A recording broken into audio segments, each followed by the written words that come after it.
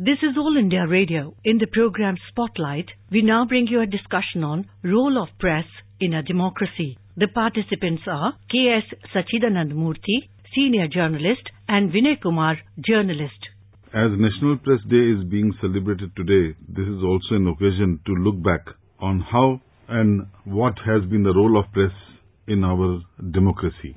By far, world's largest democracy, and we have more than 1 lakh publications have been registered with Registrar of Newspapers in India, and language newspapers, regional publications have done very well in the past. And this is also the story of how the written word, the printed word has become stronger in our country. In the world today where digital news is taking over, our country still can take pride of having a very thriving newspaper industry, print media, as well as electronic media, which is not very old. Mr. Murthy, if we look at the journey so far for the past 70 years, although the first newspaper was published as Hickey's Gazette in West Bengal in mid-1800, what is the overview if we look at the role which the press has performed in a democracy, in a diverse country like ours?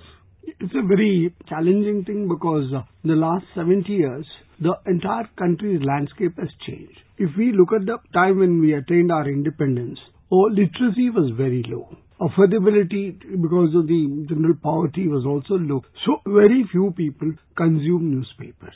Either they should have a good education, then they should have a fixed income, and also a fixed abode. Because the people who are on the move, accessibility, availability of newspaper was an issue. So that's why it was. But then what happened was, during the freedom movement, we had this mass culture where in villages, in mohallas, one educated person will read a newspaper. Maybe 100, 200, 500 illiterate or poor background people will listen to it. So news was not just consumed by the news reader, the person who read the newspaper, but by a vast majority. That's how Gandhiji and the other leaders of the freedom movement could spread their message.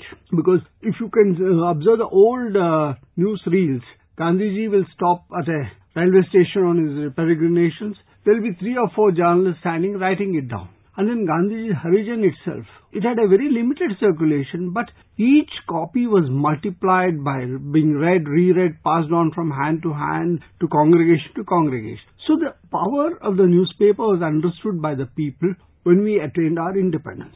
So that is the first of 3 decades of independence was also a challenging period because we are a growing democracy, but then again our leaders were, apart from the official media of Akashvani, later Doordarshan, they had no other way to communicate.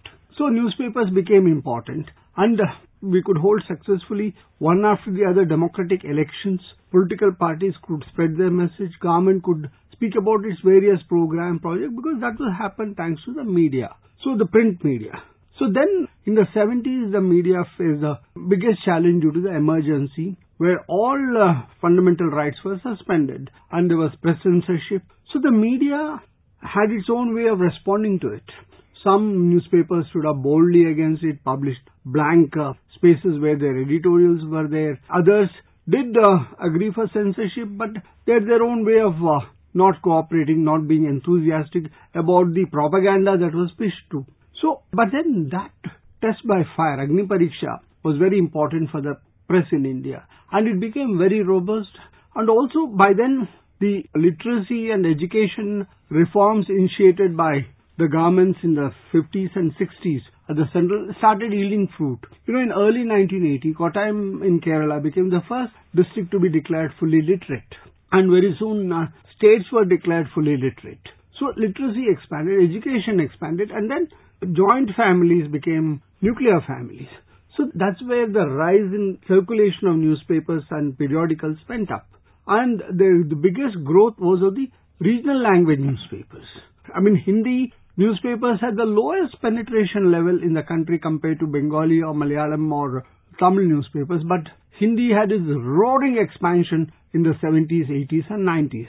And today, the Hindi newspapers have circulation equal to the largest newspapers in the world. And similarly, many of our regional language newspapers. So the print media has grown. And then, of course, there have been challenges, as you rightly mentioned, about the arrival of television news, because suddenly television changed, especially satellite and cable television, because the newspaper consumer was, as I said earlier, had to be literate, had to have a fixed income and fixed abode. But TV changed some of the, you don't have to be literate. And even the illiterate person selling odds and goods and all that in very diverse professions could consume news. So the television changed its way of presentation. It became much more sensational, used a very, very strong local idiom, not just in Hindi but in all Indian languages. So, but then print took up that challenge.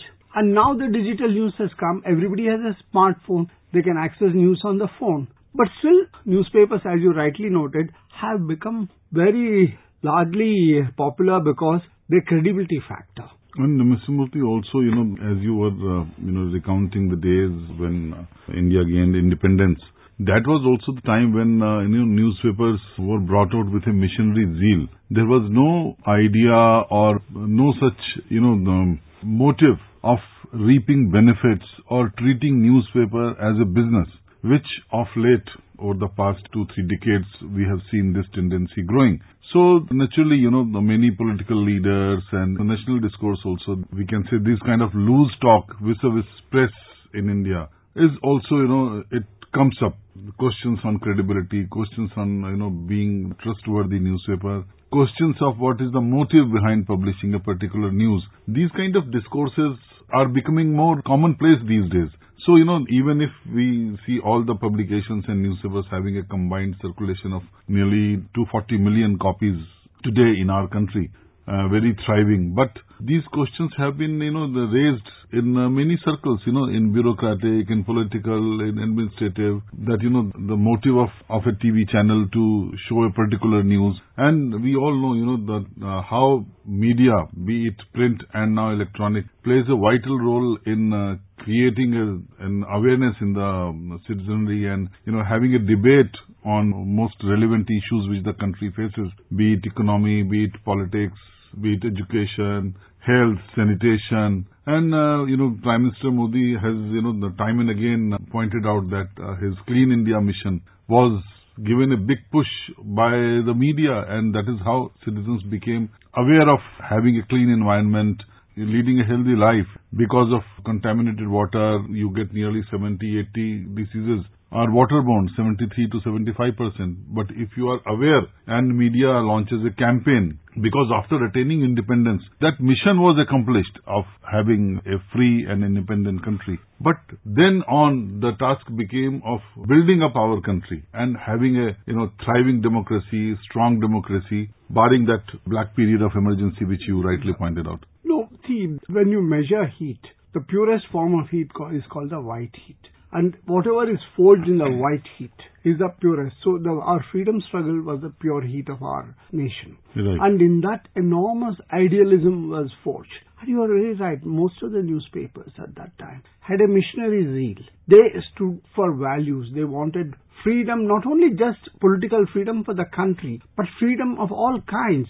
And that was the kind of idealism which infused the entire population, the political parties, the different professions, including lawyers. So in that thing, it became journalism was a mission, governance was a mission, legislating was a mission. So everybody, the whole country was in that mission mode. But then once that white heat started cooling down, and then opportunities grew, the nation's economy grew, then we were back to normal life. We had a nation which was going through a churn, and every institution, the kind of politics of the 1950s, whether it was the communists or the Jansangh or the socialists or the Congress, they were very pure politicians.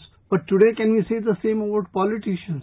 Our lawyers would travel distances to argue cases pro bono, free, take up issues. Can we say the same about the legal profession? So media too transformed. Media too became... Also the other thing is, the costs of running a newspaper, what it was in 1947 and what it is in 2019 are vastly different. You have to bring large quantity print newspaper, distribute it, use a fleet of this thing, and you have to pay a large army of journalists. So the cost itself, so it became a corporate enterprise. But what was important was that every newspaper should have preserved the independence of its editorial room, so that you still are truthful to news, truthful to facts. When a transformation, also the society was changing. There was the technological challenges posed by television and all that. So, but then my thing is today if the newspapers are still credible because they overcome the transformation by and large. And also our people themselves have become highly commercialized. You recall that in the 60s and 70s, idealism was so much that many people did not give the caste name to their children. They said, we are all Indians, we don't belong to this caste. Because the largest corporate house in India, when they established their newspapers and other news thing, they did not succeed because they did not pay attention to this very critical fact of credibility. And that is what exactly our Vice President, Mr. M. Venkaiah Naidu, echoed the same sentiments while presenting National Press Day Awards. He said that news and views are being clubbed today. So it is very difficult for a reader to filter out the news from the views. And he said that sensational news is senseless and core values of journalism are getting eroded after political parties or business groups started their own channels. And fair, objective, accurate and balanced news should be presented to the readers. That when newspapers dumbed down for commercial reasons, became highly biased, then they lose their credibility. I remember one large newspaper chain in this country said we'll put the photograph of scantily clad women on the front page and go for titillation. Then suddenly the circulation went up. So they were all happy. But then the feedback from the serious readers who are targeted by their own advertisers, I'm talking about, was that this is not we want on our front page of our paper because our family members see your paper. We can't read it, we have to hide it. So the newspaper changed the attitude and then became a serious paper. Then he said, no, we have to invest in journalists because another newspaper had said journalists need not apply for jobs. It wanted a different kind. But then it realized that pure journalism is the most important thing. So then on the sensational point, I entirely agree that sensationalism should not be done for the sake of sensationalism. But when emphasis comes there on values, when a good, this is a country of enormous atrocities, uneventful things. Despite all the progress we have made, a lot of people, especially women, children, the tribals and others are subjected to a lot of indignities, a lot of humiliation. And the ordinary citizen is also pummeled by a large state.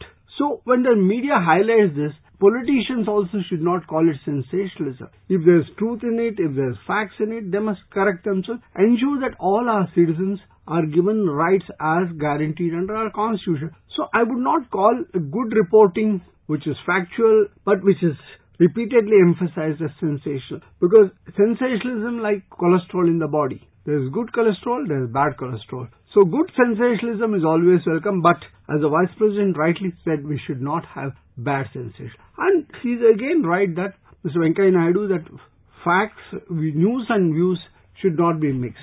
Thank you very much for the discussion. You were listening to a discussion on role of press in a democracy. The participants were K.S.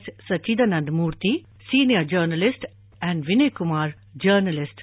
This program was produced and presented by the News Services Division of All India Radio. This program is also available on our website, newsonair.com. You can also follow us on the News on AIR app for updates. You may email your opinion about this program at airnsdtalks@gmail.com.